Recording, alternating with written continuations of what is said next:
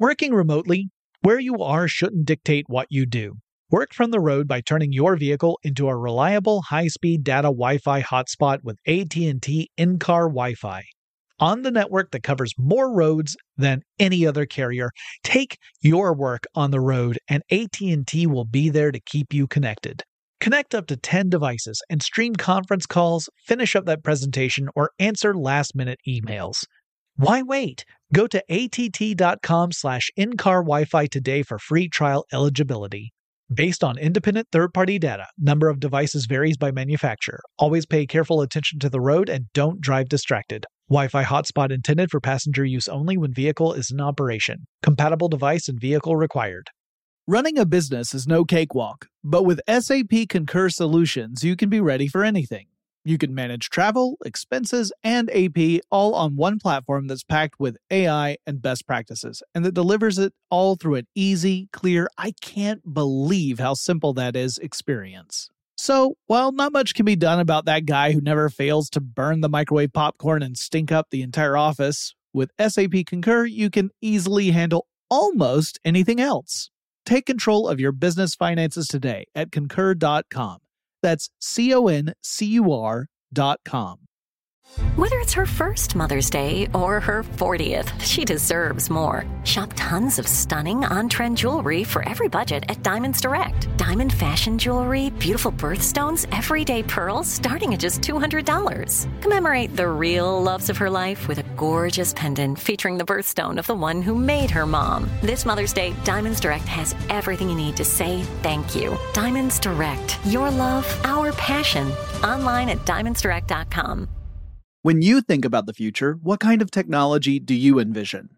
Whatever the future holds, artificial intelligence will undoubtedly be at the heart of it all. Join Graham Class as he hosts Season 2 of Technically Speaking, an Intel podcast, and hear from the minds transforming healthcare, retail, entertainment, personal computing, and more with the help of AI. Tune in every other Tuesday and explore the latest technology that's changing our world today and creating a more accessible tomorrow. Listen to Technically Speaking, an Intel podcast on the iHeartRadio app, Apple Podcasts, or wherever you get your podcasts. Welcome to Tech Stuff, a production of iHeartRadio's How Stuff Works. Hey there, and welcome to Tech Stuff. I'm your host, Jonathan Strickland. I'm an executive producer with iHeartRadio, and I love all things tech, and I'm probably still running all over the United States right now on special projects, and for that reason, we are going to enjoy another classic episode of Tech Stuff. This episode is called Bad Computer Bugs, and it's all about software bugs that were some of the worst to ever go out with shipped projects. So let's go back and listen to this classic episode. I have to address a bit of apocryphal history, and regrettably, it's a story that we've repeated on Tech Stuff, so I'm sad to admit that I was complicit, although unknowingly, in the spread of misinformation. And that all has to do with the origin of the term bug to describe a flaw in programming. So here's the popular story, the one that we have accidentally promoted on Tech Stuff without knowing that we were in the wrong. It goes that Grace Hopper, who was an early computer scientist who rose to the rank of Rear Admiral in the U.S. Navy, coined the phrase bug after discovering a moth gumming up Harvard's Mark II calculator, a literal bug. Generally speaking, the story tends to be set in 1945, and there is even a note in the logbook that reads, "First actual case of bug being found," that's attributed to Grace Hopper. But there are several points that are wrong in this story. First, the year. It didn't happen in 1945. It happened on September 9th, 1947. We know because there's a logbook. The logbook that marks the incident not only has the notes, it actually has the moth taped into the book itself. It's taped onto the page. Second, Grace Hopper wasn't the person to discover the moth or make that log entry. She did tell the story about the moth several times, but it wasn't in the context of finding it or logging it. She just told the story that, yeah, we really did have a bug in the system. And most importantly, the word bug had already been used to describe design flaws for decades before the Mark II was even designed. In fact, if you look at the logbook, this makes sense. It says, first actual case of bug being found. That sentence doesn't make sense unless you've already used the word bug to describe a flaw. Because you wouldn't say first actual case of bug being found. The wording doesn't make any sense. The context makes no sense. Sadly, there are documented quotes dating back to the 19th century using the word bug to mean a design fault. And it could go back even further than that. So it is with much regret that I admit I have unwittingly contributed to a bit of misleading folklore making the rounds, but I'm glad I can take this opportunity to address it. Alright, so let's talk about design bugs. And I'll be covering several goofs, mistakes, flubs, flaws, and outright catastrophes in this episode.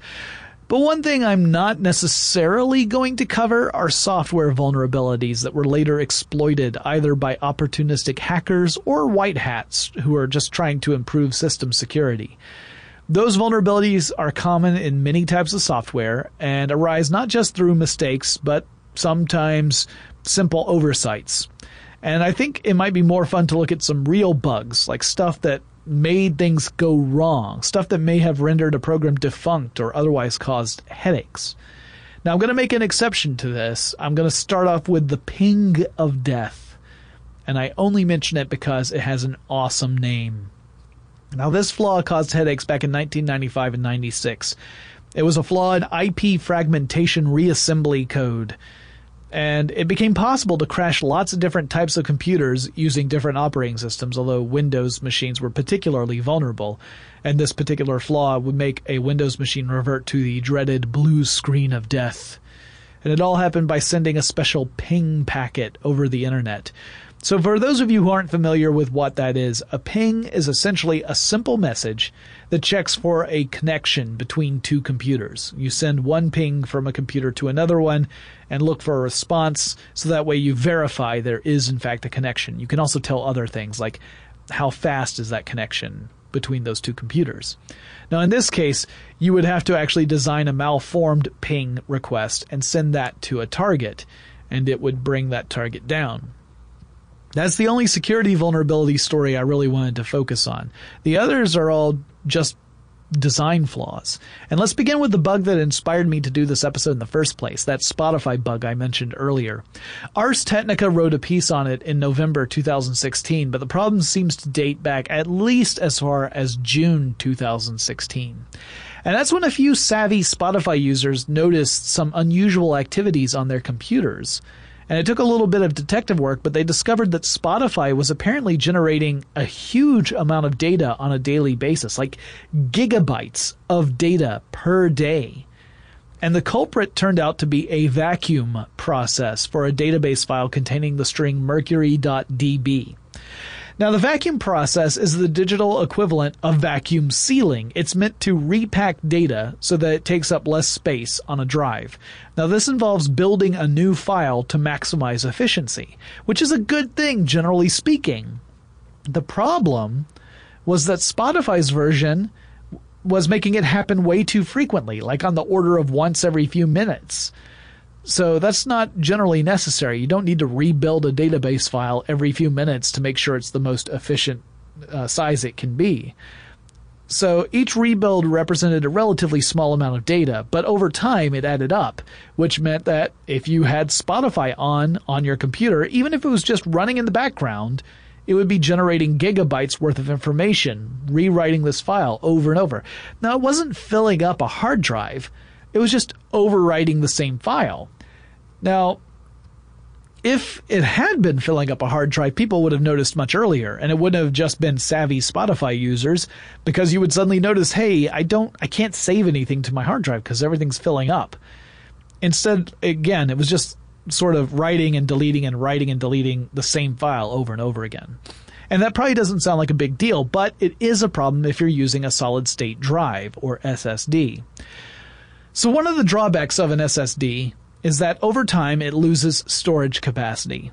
Like you can store less data on an SSD over time. Now, by over time, I generally mean over a great deal of time and a lot of different data being written to it and overwritten. Generally speaking, most of us end up replacing our drives before we get to a point where the loss of capacity is a real issue. But similar in a way to how a battery can lose its ability to hold a full charge after you've gone through lots of charging and discharging cycles. You know how a battery won't be able to hold as much, even if it says it's up to 100%, but 100% doesn't last you as long as it used to.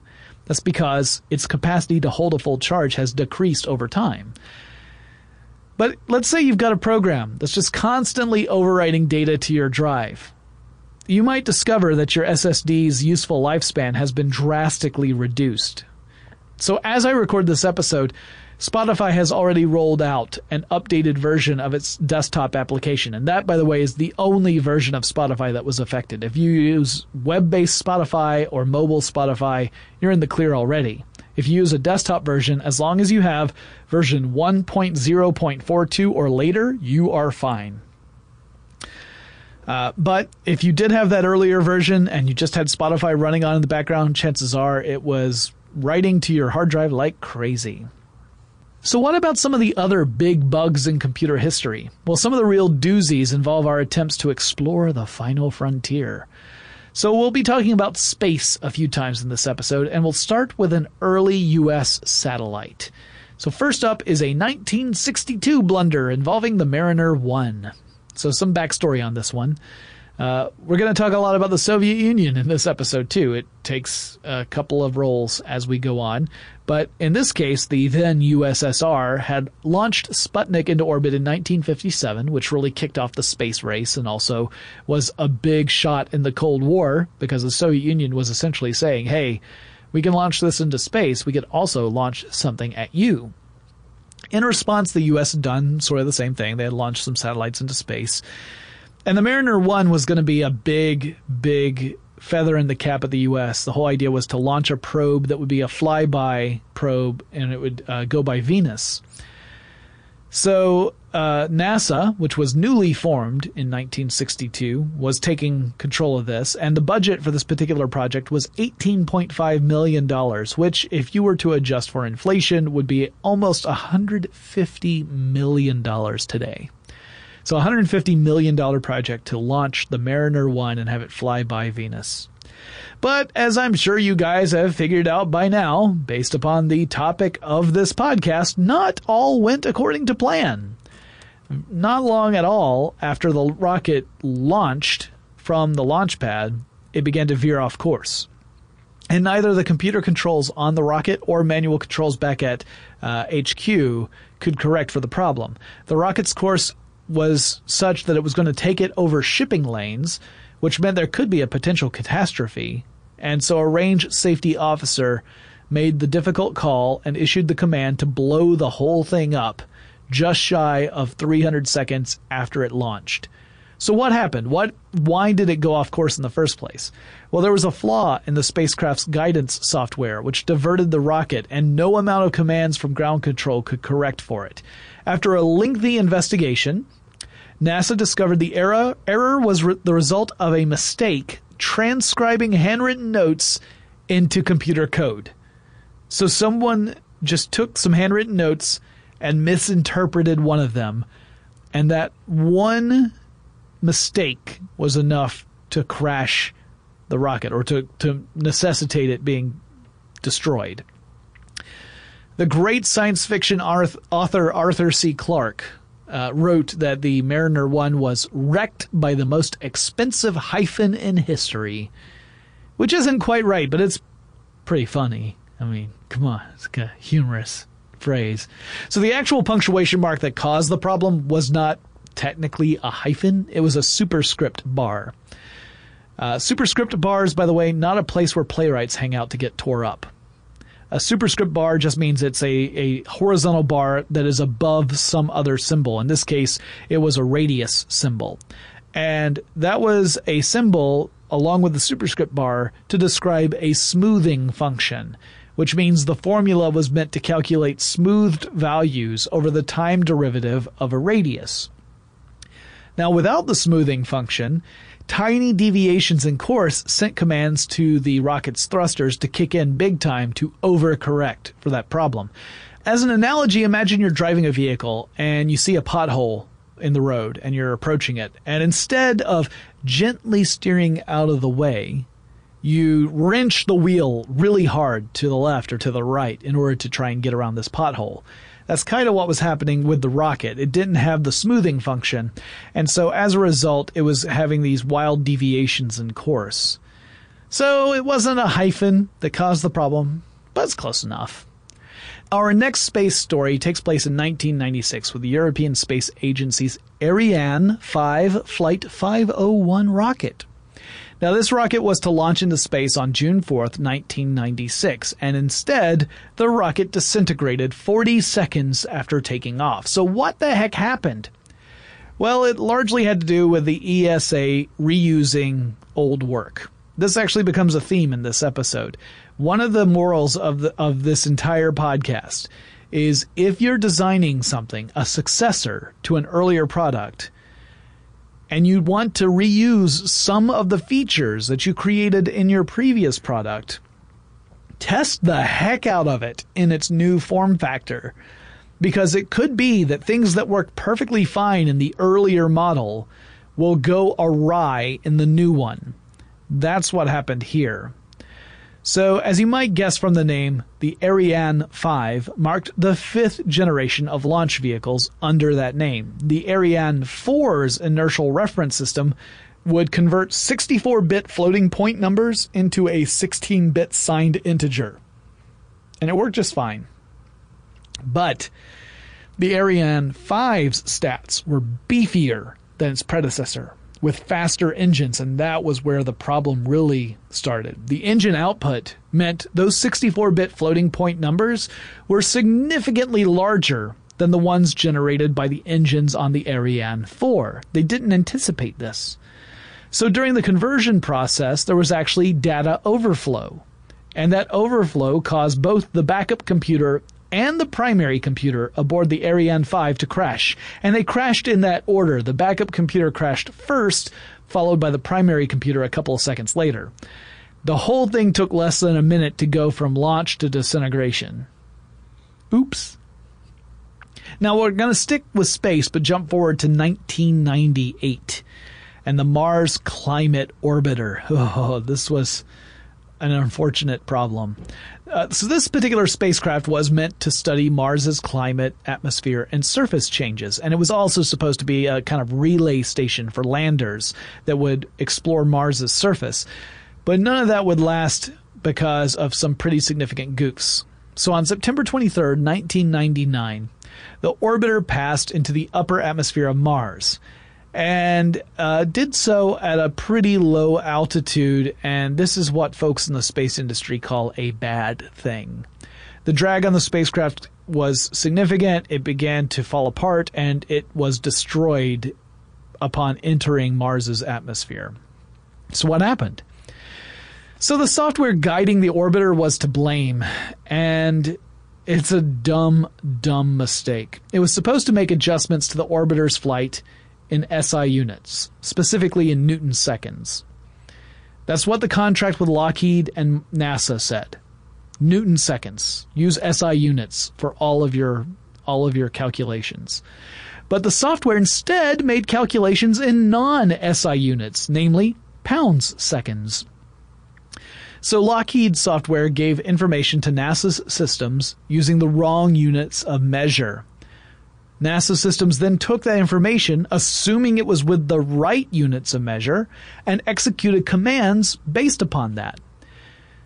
So this is why if you're ever in a math course and the teacher makes you stop in the middle of writing a problem on the board and says, "Where are your units?" This is why you have to make sure you're using the right units. Because if you're saying a number and you don't associate a unit with it, someone could make an incorrect decision based on that, and it could be disastrous, as it was with the case of this orbiter. The thrusters fired at 4.45 times the power they were supposed to, and the orbiter didn't stand a chance. And this was a pretty expensive mistake. That mission's cost came in at $327.6 million. But on the bright side, with all of these stories at least, no human lives were ever in real danger as a result of the mistake. Now, I've got a lot more to say about bugs, but before I get into that, let's take a quick break to thank our sponsor.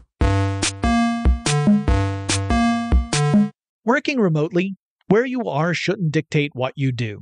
Work from the road by turning your vehicle into a reliable high-speed data Wi-Fi hotspot with AT&T in-car Wi-Fi. On the network that covers more roads than any other carrier, take your work on the road and AT&T will be there to keep you connected. Connect up to 10 devices and stream conference calls, finish up that presentation, or answer last-minute emails. Why wait? Go to att.com/in-car Wi-Fi today for free trial eligibility. Based on independent third-party data, number of devices varies by manufacturer. Always pay careful attention to the road and don't drive distracted. Wi-Fi hotspot intended for passenger use only when vehicle is in operation. Compatible device and vehicle required. Running a business is no cakewalk. There is a ton to keep track of. Employees to keep happy, spending to control, travel to plan, and on top of it all, nobody knows exactly what the future holds. Your finance team always has to be ready to change. But with SAP Concur Solutions, you can be ready for anything. You can manage travel, expenses, and AP all on one platform that's packed with AI and best practices, and that delivers it all through an easy, clear, I can't believe how simple that is experience. And you can finally say goodbye to the costly mistakes and risks that come from manual work and spreadsheets. So, while not much can be done about that guy who never fails to burn the microwave popcorn and stink up the entire office, with SAP Concur, you can easily handle almost anything else. Take control of your business finances today at concur.com. That's CONCUR.com. When you think about the future, what kind of technology do you envision? Whatever the future holds, artificial intelligence will undoubtedly be at the heart of it all. Join Graham Class as he hosts Season 2 of Technically Speaking, an Intel podcast from Ruby Studio in partnership with Intel. Explore the future of technology that's rapidly evolving our world today with the help of AI. There is still so much work and research needed to fully understand the power and potential of AI. And Intel is at the forefront of implementing AI and revolutionary technology that's changing the world we live in for the better. In each episode, Graham interviews the minds transforming medicine and healthcare, retail, entertainment, personal computing, and more, while pioneering new uses for AI in these spaces. Tune in every other Tuesday and explore the latest technology that's changing our world today and creating a more accessible tomorrow. Listen to Technically Speaking, an Intel podcast on the iHeartRadio app, Apple Podcasts, or wherever you get your podcasts. Today I'm going to give you some straightforward advice on how to deal with naughty kids. How about instead of timeouts, time-ins? Time for you to start paying some bills. I'm JB Smoove, and that was a full episode of my new podcast, Straightforward, inspired by guaranteed straightforward pricing from AT&T Fiber. Get what you want without the complicated. AT&T Fiber, live like a gigillionaire. Available wherever you get your podcast. Limited availability in select areas. Visit AT&T.com/hypergig for details. Working remotely, where you are shouldn't dictate what you do. Work from the road by turning your vehicle into a reliable high-speed data Wi-Fi hotspot with AT&T in-car Wi-Fi. On the network that covers more roads than any other carrier, take your work on the road and AT&T will be there to keep you connected. Connect up to 10 devices and stream conference calls, finish up that presentation, or answer last-minute emails. Why wait? Go to att.com/in-car Wi-Fi today for free trial eligibility. Based on independent third-party data, number of devices varies by manufacturer. Always pay careful attention to the road and don't drive distracted. Wi-Fi hotspot intended for passenger use only when vehicle is in operation. Compatible device and vehicle required. Running a business is no cakewalk. There is a ton to keep track of. Employees to keep happy, spending to control, travel to plan, and on top of it all, nobody knows exactly what the future holds. Your finance team always has to be ready to change. But with SAP Concur Solutions, you can be ready for anything. You can manage travel, expenses, and AP all on one platform that's packed with AI and best practices, and that delivers it all through an easy, clear, I can't believe how simple that is experience. And you can finally say goodbye to the costly mistakes and risks that come from manual work and spreadsheets. So, while not much can be done about that guy who never fails to burn the microwave popcorn and stink up the entire office, with SAP Concur, you can easily handle almost anything else. Take control of your business finances today at Concur.com. That's CONCUR.com. When you think about the future, what kind of technology do you envision? Whatever the future holds, artificial intelligence will undoubtedly be at the heart of it all. Join Graham Class as he hosts Season 2 of Technically Speaking, an Intel podcast from Ruby Studio in partnership with Intel. Explore the future of technology that's rapidly evolving our world today with the help of AI. There is still so much work and research needed to fully understand the power and potential of AI. And Intel is at the forefront of implementing AI in revolutionary technology that's changing the world we live in for the better. In each episode, Graham interviews the minds transforming medicine and healthcare, retail, entertainment, personal computing, and more, while pioneering new uses for AI in these spaces. Tune in every other Tuesday and explore the latest technology that's changing our world today and creating a more accessible tomorrow.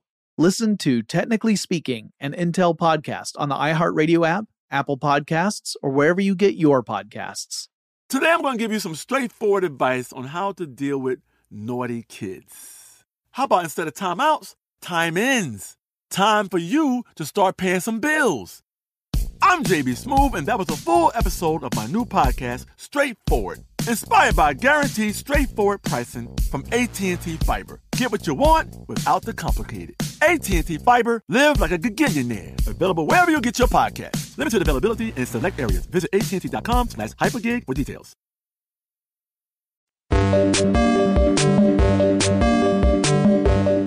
All right, now let's make a switch to AT&T, which is a company that had a pretty big problem with switches once upon a time. I'm talking about an issue that popped up on January 15th, 1990. That's when AT&T long-distance customers discovered they were unable to make any long-distance calls. Why? Why could they no longer reach anybody? Well, AT&T's long-distance switches, which control that and allow for the actual connections to be made, were on the fritz. They were trying to reboot over and over again. They were just stuck in a reboot cycle. Now, initially, the company thought it was being hacked.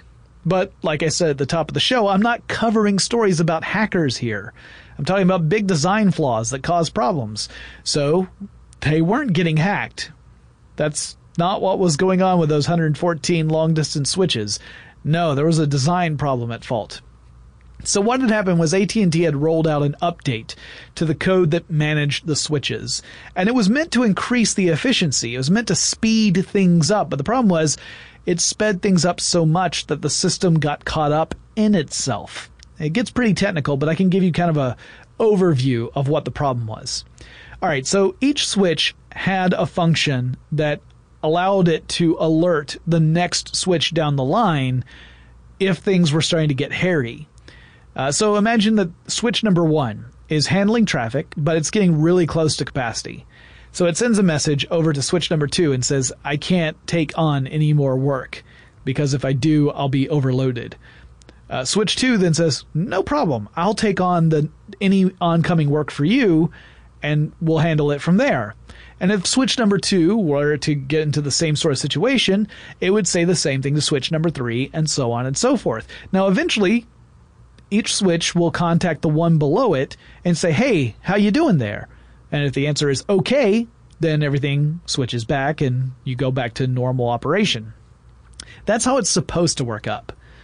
But AT&T's updated code sped things up so much, it caused some real issues. And there was some poor timing, just coincidental timing, that made things worse. So switch number 1 starts to get overwhelmed and sends a message over to switch number 2. But switch number 2 was just in the middle of resetting itself.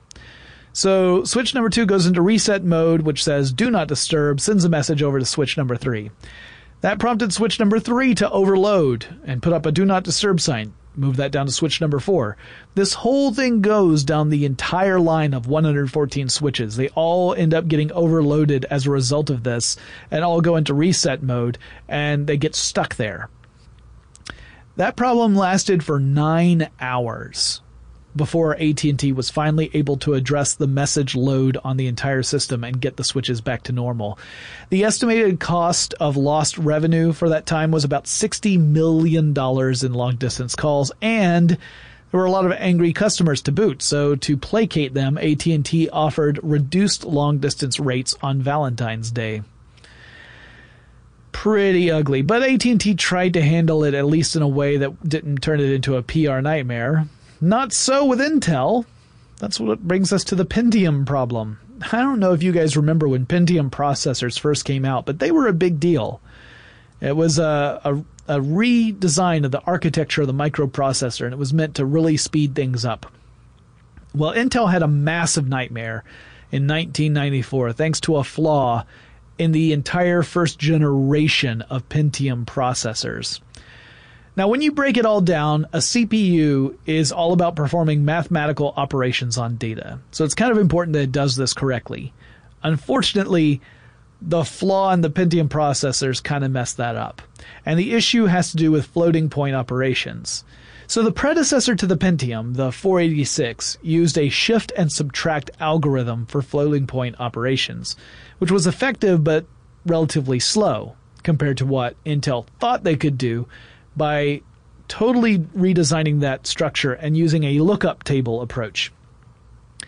Now, the table was supposed to have 1,066 entries programmed directly onto the logic array of the Pentium processor. But for some reason, only 1,061 entries made it. 5 entries went missing and essentially returned an answer of 0 instead of what they were supposed to say.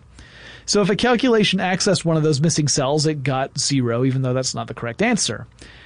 All the first generation Pentiums went out with this error because it was so minor that it wasn't even picked up by Intel's quality control at the time. Now, processes worked just fine up to the 8th decimal point. Beyond that, things got messy. But for most folks, that wasn't a problem because they weren't doing mathematical calculations that needed that level of precision. It just wasn't a thing. In fact, there was only a 1 in 360 billion chance that this error would cause a big enough problem to reach up to the 4th decimal place. So most calculations that were simple were bulletproof. You were fine. But if you needed that precision, if you needed that really fine degree, that's when you would encounter the flaw. And that happened because there are math professors in this world. And one of those, Thomas Nicely, discovered in October 1994 that he was getting errors because of this issue. He needed the processor to work correctly, and so he contacted Intel about the problem. And this is where we take a moment to acknowledge there's a right way and a wrong way to handle an issue that's your fault. Intel decided to go the wrong way. My opinion is if you make a mistake, it's usually a good idea to just own up to it and try to make it better. But Intel's response was more along the lines of, yeah, we didn't think it was a big deal. And then Intel made other PR blunders. But because people began to hear, hey, that Pentium processor in your computer that you just bought, it doesn't work properly. So people wanted to get replacements. But Intel said, oh, we're only going to replace the ones if you can prove that the mistakes that it makes affect you in some meaningful way. So they weren't denying that there was a problem. They were just saying, hey, unless you can prove the problem affects you, we don't care. That didn't go well. If you create a product and you market it as the future of computing and then it's discovered there's a flaw in the design and then you say, we'll replace it, but only if you prove you deserve it, it doesn't tend to make your customer base very happy. So ultimately, Intel reversed that decision and offered to replace the processor for anyone who wanted it, who had a first-generation Pentium. And that mistake ended up costing the company $475 million. Yikes. All right, now we're going to switch gears over to Microsoft. First, I think you could claim that all of Microsoft Bob the 1995 product that was supposed to be an easy, accessible computer interface, was really just a massive software bug. I mean, it introduced Comic Sans, for goodness sakes. The cluttered organization system, the lack of meaningful security, and other numerous issues plagued that software. But we did an entire episode of Tech Stuff about Microsoft Bob a couple of years ago, so I'm not going to dwell on it anymore. But if you want to hear more about it, go find that episode. It was a fun one. Now, in 2007, Microsoft experienced a massive headache when a bug on their servers notified thousands of Windows customers that they were filthy, dirty software pirates and they should be punished. These included people who actually had legitimate, legal purchase copies of Windows XP or Vista. So the problem here was Microsoft had an initiative called Windows Genuine Advantage, and it was a nice name for a strategy meant to curtail operating system piracy. Essentially, it was a component in Windows that would allow Microsoft to figure out if the copy of Windows on any given computer was legit. In other words, it was a DRM strategy. But in 2007, a buggy install of software on a server misidentified thousands of legitimate, law-abiding customers as pirates. For 19 hours, the software just laid down the law, and so people began to receive sternly written warnings about their choice to indulge in bad behavior. And if you were a Windows Vista customer, you had it the worst. Not just because you were using Windows Vista, which I think we all agree was not one of the bright points in Microsoft's operating system history, but also because Microsoft had built in the ability for Windows Genuine Advantage to switch off certain operating system features in Windows Vista if it determined that the copy someone was using was a pirated version. So it was misidentifying real versions as pirated ones, turning off features, and these are for people who have bought legitimate copies. This, by the way, is one of the big arguments people have against DRM. It has the tendency to punish legitimate customers, and you feel like you're stupid for buying a copy of a piece of software rather than just stealing one that has had those features or those defenses removed. Like, why you're creating more incentives for people to go outside and get a pirated copy. All right, so imagine you've purchased this legitimate copy of Windows Vista. First of all, you already feel bad. Then you're told you're a thief, so you feel worse. Then someone remotely switches off several features of your operating system. That was not a great PR message. So that was a real issue. They did eventually fix it after that 19 hours, but by then people were already very upset. Also, I don't want to just, pile lots of abuse onto Microsoft. I got to talk about Apple here too. So the company prides itself on a high standard of quality. And in general, it's pretty good about living up to that standard of quality, depending upon your point of view of their various products. But that hasn't stopped a few clunkers getting through and into the public hands. And that was the case in 2012 with Apple Maps. If you owned an iPhone back in 2012 when Apple Maps came out, you may remember this problem. It's pretty well publicized. Maps were inaccurate, sometimes leaving out important details like, a river or a lake between you and your destination. Things that might be important if, you don't drive an amphibious vehicle. Might not have a road on there that's important. Might misidentify the location of a historical landmark. For instance, it thought the Washington Monument was across the street from where it is. But nope, it's just where we left it. Despite all of Roland Emmerich's best attempts to move it or destroy it, it's still there. The real problem here was that the Apple software just wasn't ready for public unveiling. It needed a lot more testing. It was trying to play catch-up to Google Maps, but Google had the advantage of working with companies that had been doing mapping software for years. Google acquired those companies and acquired the expertise of people who had been working on that software. And Apple was really just trying to create their own version and get it out as fast as it could, but it got out a little too early. And the company spent the next several months tweaking Maps and trying to keep control of the situation. But by that time, many of Apple's fans, even the most devoted ones, had kind of given up and switched over to Google Maps instead. Well, that's most of the fun stuff. I've got some really serious bugs to cover. But before I do that, let's take another quick break and thank our sponsor.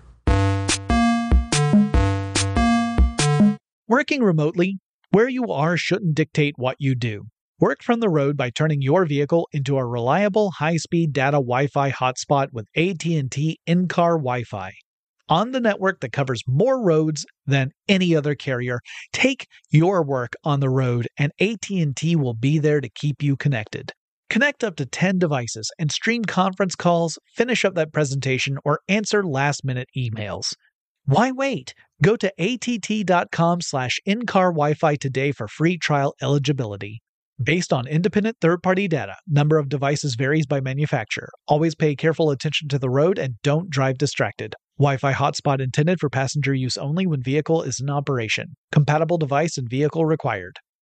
Running a business is no cakewalk. There is a ton to keep track of. Employees to keep happy, spending to control, travel to plan, and on top of it all, nobody knows exactly what the future holds. Your finance team always has to be ready to change. But with SAP Concur Solutions, you can be ready for anything. You can manage travel, expenses, and AP all on one platform that's packed with AI and best practices, and that delivers it all through an easy, clear, I can't believe how simple that is experience. And you can finally say goodbye to the costly mistakes and risks that come from manual work and spreadsheets. So, while not much can be done about that guy who never fails to burn the microwave popcorn and stink up the entire office, with SAP Concur, you can easily handle almost anything else. Take control of your business finances today at concur.com. That's CONCUR.com. When you think about the future, what kind of technology do you envision? Whatever the future holds, artificial intelligence will undoubtedly be at the heart of it all. Join Graham Class as he hosts Season 2 of Technically Speaking, an Intel podcast from Ruby Studio in partnership with Intel. Explore the future of technology that's rapidly evolving our world today with the help of AI. There is still so much work and research needed to fully understand the power and potential of AI. And Intel is at the forefront of implementing AI and revolutionary technology that's changing the world we live in for the better. In each episode, Graham interviews the minds transforming medicine and healthcare, retail, entertainment, personal computing, and more, while pioneering new uses for AI in these spaces. Tune in every other Tuesday and explore the latest technology that's changing our world today and creating a more accessible tomorrow. Listen to Technically Speaking, an Intel podcast on the iHeartRadio app, Apple Podcasts, or wherever you get your podcasts. Today I'm going to give you some straightforward advice on how to deal with naughty kids. How about instead of timeouts, time-ins? Time for you to start paying some bills. I'm JB Smoove, and that was a full episode of my new podcast, Straightforward, inspired by guaranteed straightforward pricing from AT&T Fiber. Get what you want without the complicated. AT&T Fiber, live like a gigillionaire. Available wherever you get your podcasts. Limited availability in select areas. Visit AT&T.com/hypergig for details. Working remotely, where you are shouldn't dictate what you do. Work from the road by turning your vehicle into a reliable high-speed data Wi-Fi hotspot with AT&T in-car Wi-Fi. On the network that covers more roads than any other carrier, take your work on the road and AT&T will be there to keep you connected. Connect up to 10 devices and stream conference calls, finish up that presentation, or answer last-minute emails. Why wait? Go to att.com/in-car Wi-Fi today for free trial eligibility. Based on independent third-party data, number of devices varies by manufacturer. Always pay careful attention to the road and don't drive distracted. Wi-Fi hotspot intended for passenger use only when vehicle is in operation. Compatible device and vehicle required. Running a business is no cakewalk. There is a ton to keep track of. Employees to keep happy, spending to control, travel to plan, and on top of it all, nobody knows exactly what the future holds. Your finance team always has to be ready to change. But with SAP Concur Solutions, you can be ready for anything. You can manage travel, expenses, and AP all on one platform that's packed with AI and best practices, and that delivers it all through an easy, clear, I can't believe how simple that is experience. and you can finally say goodbye to the costly mistakes and risks that come from manual work and spreadsheets. So, while not much can be done about that guy who never fails to burn the microwave popcorn and stink up the entire office, with SAP Concur, you can easily handle almost anything else. Take control of your business finances today at Concur.com. That's CONCUR.com. When you think about the future, what kind of technology do you envision? Whatever the future holds, artificial intelligence will undoubtedly be at the heart of it all. Join Graham Class as he hosts Season 2 of Technically Speaking, an Intel podcast from Ruby Studio in partnership with Intel. Explore the future of technology that's rapidly evolving our world today with the help of AI.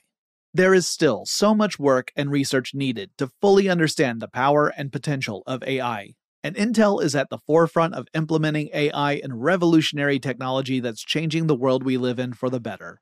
In each episode, Graham interviews the minds transforming medicine and healthcare, retail, entertainment, personal computing, and more, while pioneering new uses for AI in these spaces.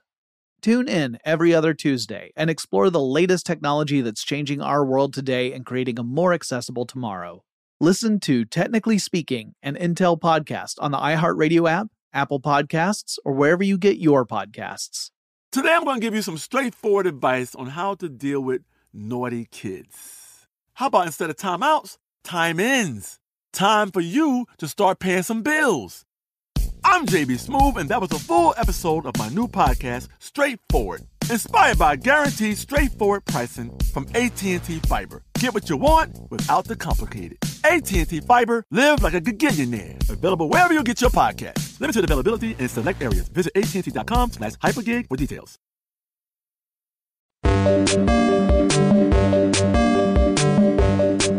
Now I'm going to transition into some serious bugs. These are ones that either threaten the lives of people or they contributed to people dying. The ones I've talked about up to now, have cost companies millions of dollars, but no one's life was truly threatened. Unfortunately, that's not the case with all software bugs. Now, a couple of bugs had the potential to kill millions of people. One of those happened in 1980, a famous bug, or at least a faulty circuit. And that was a faulty circuit in NORAD's computer system, which caused it to mistakenly conclude the U.S. was under nuclear attack from the Soviet Union. So displays on NORAD systems showed seemingly random attacks, and they didn't correspond with each other. So the display might show, hey, there are 2 missiles heading over from the Soviet Union. No, there are 200. No, there are 50. No, there's 3. And it wasn't consistent. And command posts around the U.S. all had conflicting information, which led leaders to conclude the whole thing was a regrettable computer error. And they were right to do so. To be fair, they were kind of prepared for this, because there was another incident that had actually happened in 1979 that was way scarier. And in that case, someone mistakenly inserted a training scenario into the computer system that made it seem like the Soviet Union had launched an all-out nuclear attack on the U.S. But that wasn't a bug. That was a mistake on the part of a human who had accidentally uploaded the wrong, or rather executed the wrong command. It didn't have something to do with a flaw in the computer system itself. However, because that thing happened and everybody was freaked out and then was able to determine that in fact it was a false alarm, it meant that calmer heads could prevail in the 1980 incident. So the Soviets also had a close call just a few years later. It was a bug in the early warning detection software that the USSR was using in the early 80s. And on September 23rd, 1983, the Soviet Union received an alert that the U.S. had launched a nuclear attack in the form of 5 nuclear warheads. Technically 2 different attacks. The first would have been a single nuclear warhead, and the second was 4 nuclear warheads. And this was during a particularly stressful period in the history of both countries and their relationship with each other, at the height of the Cold War, 1983. Now, fortunately, Soviet Air Defense Forces Lieutenant Colonel Stanislav Petrov suspected that this report was an error and that there was some sort of bug in the software or a mistake in the reporting system that caused this. he gave a command to hold off on any sort of retaliatory strike, which would have initiated a full-scale nuclear war had it happened. Petrov was the officer in charge at a bunker that served as the command center for this early warning system. And he had said afterward that his reckoning was any real attack would consist of hundreds of warheads, not 5. No one would start an attack with just 5 warheads. So it was more likely to be an error than a genuine attack. So he gave the command to wait until the reported missiles would pass into the range of radar, which only extended as far as the horizon. So if it had in fact been a real attack, it would have potentially limited the Soviet Union's ability to respond. But no missiles showed up, and he was vindicated in his decision. Now, the cause of the false alarm in this case was a combination of factors that the designers didn't anticipate, which largely consisted of sunlight hitting high-altitude clouds at a particular angle from a particular perspective of the satellites. So the satellites misidentified that reflection as a warhead. Now, the Soviets were able to address this error in the future by adding another step, in which these satellites would cross-reference data from other geostationary satellites to make certain that they are identifying actual rockets as opposed to high-altitude clouds. Now, there are several cases of software bugs leading to actual deaths. For example, the Therac 25 was such a case. Now, that was a radiation therapy machine that could deliver 2 different modes of radiation treatments. The first was a low-powered direct electron beam, and the second was a megavolt X-ray beam. Now, the X-ray beam was far more intense, and it required physicians to provide shielding to patients to limit exposure to the beam. But the Therac 25 had inherited its code from its predecessor, which had different hardware constraints.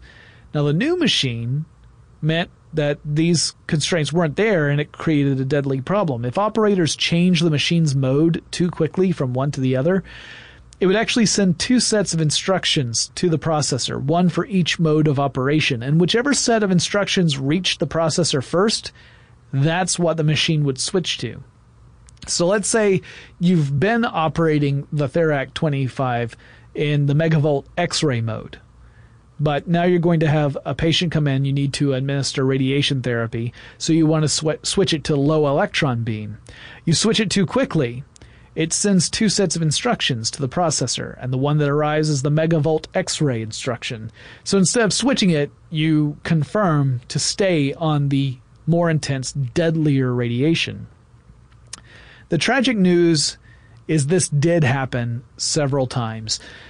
6 patients were documented as dying from complications due to radiation poisoning from Therac 25 machines between 1985 and 1986. And while the machine would send error messages when these conditions were present, the documentation for the machine didn't explain what the errors meant. It didn't say, hey, if you get this error, it means that you've switched modes too quickly and you need to address this.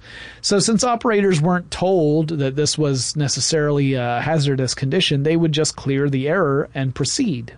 And there were deadly results. In a similar vein, in Panama City, Panama, there was an incident involving a Cobalt-60 system, actually several incidents involving this Cobalt-60 system that was running therapy planning software made by a company called Multi-Data Systems International. Now, the software's purpose was to calculate the amount of radiation that cancer patients should receive in radiation therapy sessions. Now, during these radiation therapy sessions, the therapists were meant to place metal shields on the patient to protect healthy tissue from radiation damage. And the software would allow therapists to use a methodology to show where those shields were on the patient, to indicate where the shields are present. But they could only draw up to 4 shields. And the doctors in Panama wanted to use 5 shields for particular therapy sessions. They were overloaded, they had a long waiting list of patients, and they were trying to make things more efficient. And they discovered that they could kind of work around this limitation of 4 shields by drawing a design on the computer screen as if they were using just one large shield that has a hole in the middle of it. And so what they would do is they would arrange the 5 shields to essentially be in this same sort of shape, with the middle of it being open so that they could have the radiation therapy pass through it. But they didn't realize that the software had a bug in it. And that bug was, if you drew the hole in one direction, you get the correct dose of radiation. But if you drew it in the other direction, so like clockwise versus counterclockwise, the software would recommend a dosage twice as strong as what was needed.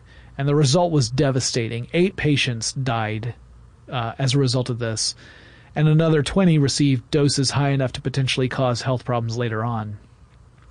The physicians were actually arrested and brought up on murder charges because they were supposed to double-check all calculations by hand to ensure that they were going to give the proper dose of radiation treatment. So while the software was calculating the incorrect dose, the physicians were responsible for making sure that any dose that was calculated was in fact the correct one, and they failed to do so. Or at least that was the charge. There are also bugs that involve military applications that have resulted in the loss of life. During the Persian Gulf War, an Iraqi-fired Scud missile hit a U.S. base in Saudi Arabia, and it killed 28 soldiers. Now, the base had detected the missile and had launched and fired a Patriot missile in return. The purpose of the Patriot missile was to intercept and destroy incoming missiles. And the way a Patriot missile did this was to use radar pulses to guide trajectory calculations so that it would end up getting close to the incoming missile. This is harder than it sounds because both missiles are moving very, very quickly. So it needed very precise information in order to adjust its trajectory properly and make sure it was on target. Now, once it gets within range, which is between 5 and 10 meters, I think, it would then fire out 1,000 pellets from the Patriot missile at high velocity with the goal of causing the incoming warhead to explode prematurely. In this case, the Patriot missile missed, and the military investigated the issue in the wake of the loss of life and found a problem with the software guiding the Patriot missile. And it was a problem that actually the military kind of knew about already. So one of the processes in the Patriot's programming was to convert time into floating point operations for increased accuracy. But not all subroutines that depended on tracking time did this. Some of them remained clock units rather than floating point operations, which meant that they would get out of sync after a while. There'd be a disagreement in various subroutines as to how much time had actually passed. And like I said, the military was aware of this issue, and they had a workaround, which was not ideal. The workaround was you would occasionally reboot the system, which would reset the clocks and synchronize them. But over time, they would fall out of sync because they're not tracking time the same way. And since there was no hard and fast rule as to how frequently you'd reset the system, problems like this one were possible. And in fact, in this case, it did happen. So prior to this particular incident, that specific Patriot system had been running for 100 hours without a reboot. And the clock disagreement amounted to about 1/3 of a second. Now that seems like it's no time at all. 1/3 of a second is so short.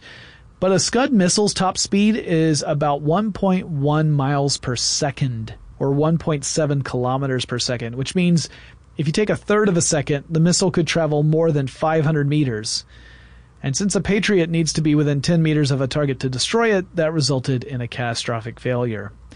So software bugs can be a matter of life or death. It's not all just, hey, this irritating thing meant people couldn't make long-distance phone calls, or this issue caused my computer to start writing massive amounts of data to its hard drive.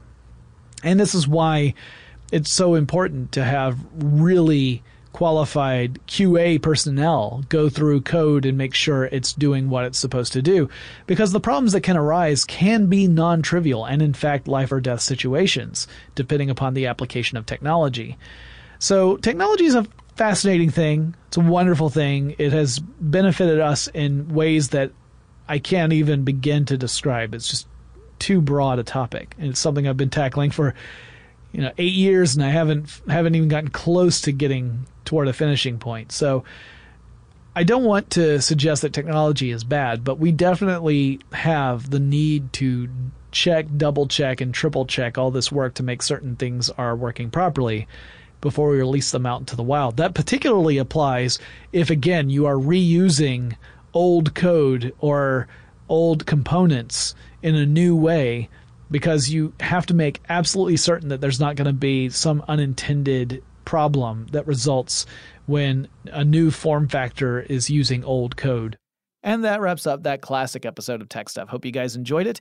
If you have any requests, questions, comments, you can email me. The address is techstuff@howstuffworks.com, or you can reach out on Facebook or Twitter. The handle for both of those is TechStuffHSW. Don't forget to go to our website. That's techstuffpodcast.com. You'll find a link to every episode we've ever recorded, plus a link to our online store, where every purchase you make goes to help the show, and we greatly appreciate it. And I'll talk to you again really soon. Tech Stuff is a production of iHeartRadio's How Stuff Works. For more podcasts from iHeartRadio, visit the iHeartRadio app, Apple Podcasts, or wherever you listen to your favorite shows.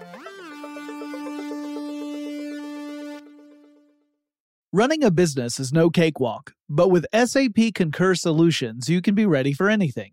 You can manage travel, expenses, and AP all on one platform that's packed with AI and best practices, and that delivers it all through an easy, clear, I can't believe how simple that is experience. So, while not much can be done about that guy who never fails to burn the microwave popcorn and stink up the entire office, with SAP Concur, you can easily handle almost anything else.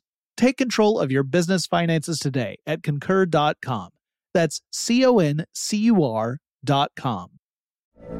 From BBC Radio 4, Britain's biggest paranormal podcast is going on a road trip. I thought in that moment, oh my God, we've summoned something from this board. This is Uncanny USA. He says, somebody's in the house, and I screamed.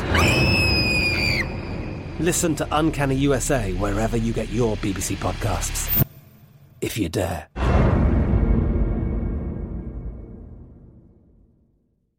Xfinity has free premium networks for everyone this month, no matter what kind of entertainment you love. Addicted to true crime? Catch killer cases and more spine-tingling shows on A&E Crime Central. Crave adventure? Explore Asian action movies on Hi-YAH. Searching for something extreme? Check out skating, snowboarding, and more on Fuel TV Plus, the global home of action sports. And find crowd-pleasing bops on iHeartRadio's Hit Nation playlist. There's new free shows and movies to love every week. Say free this week in your Xfinity voice remote.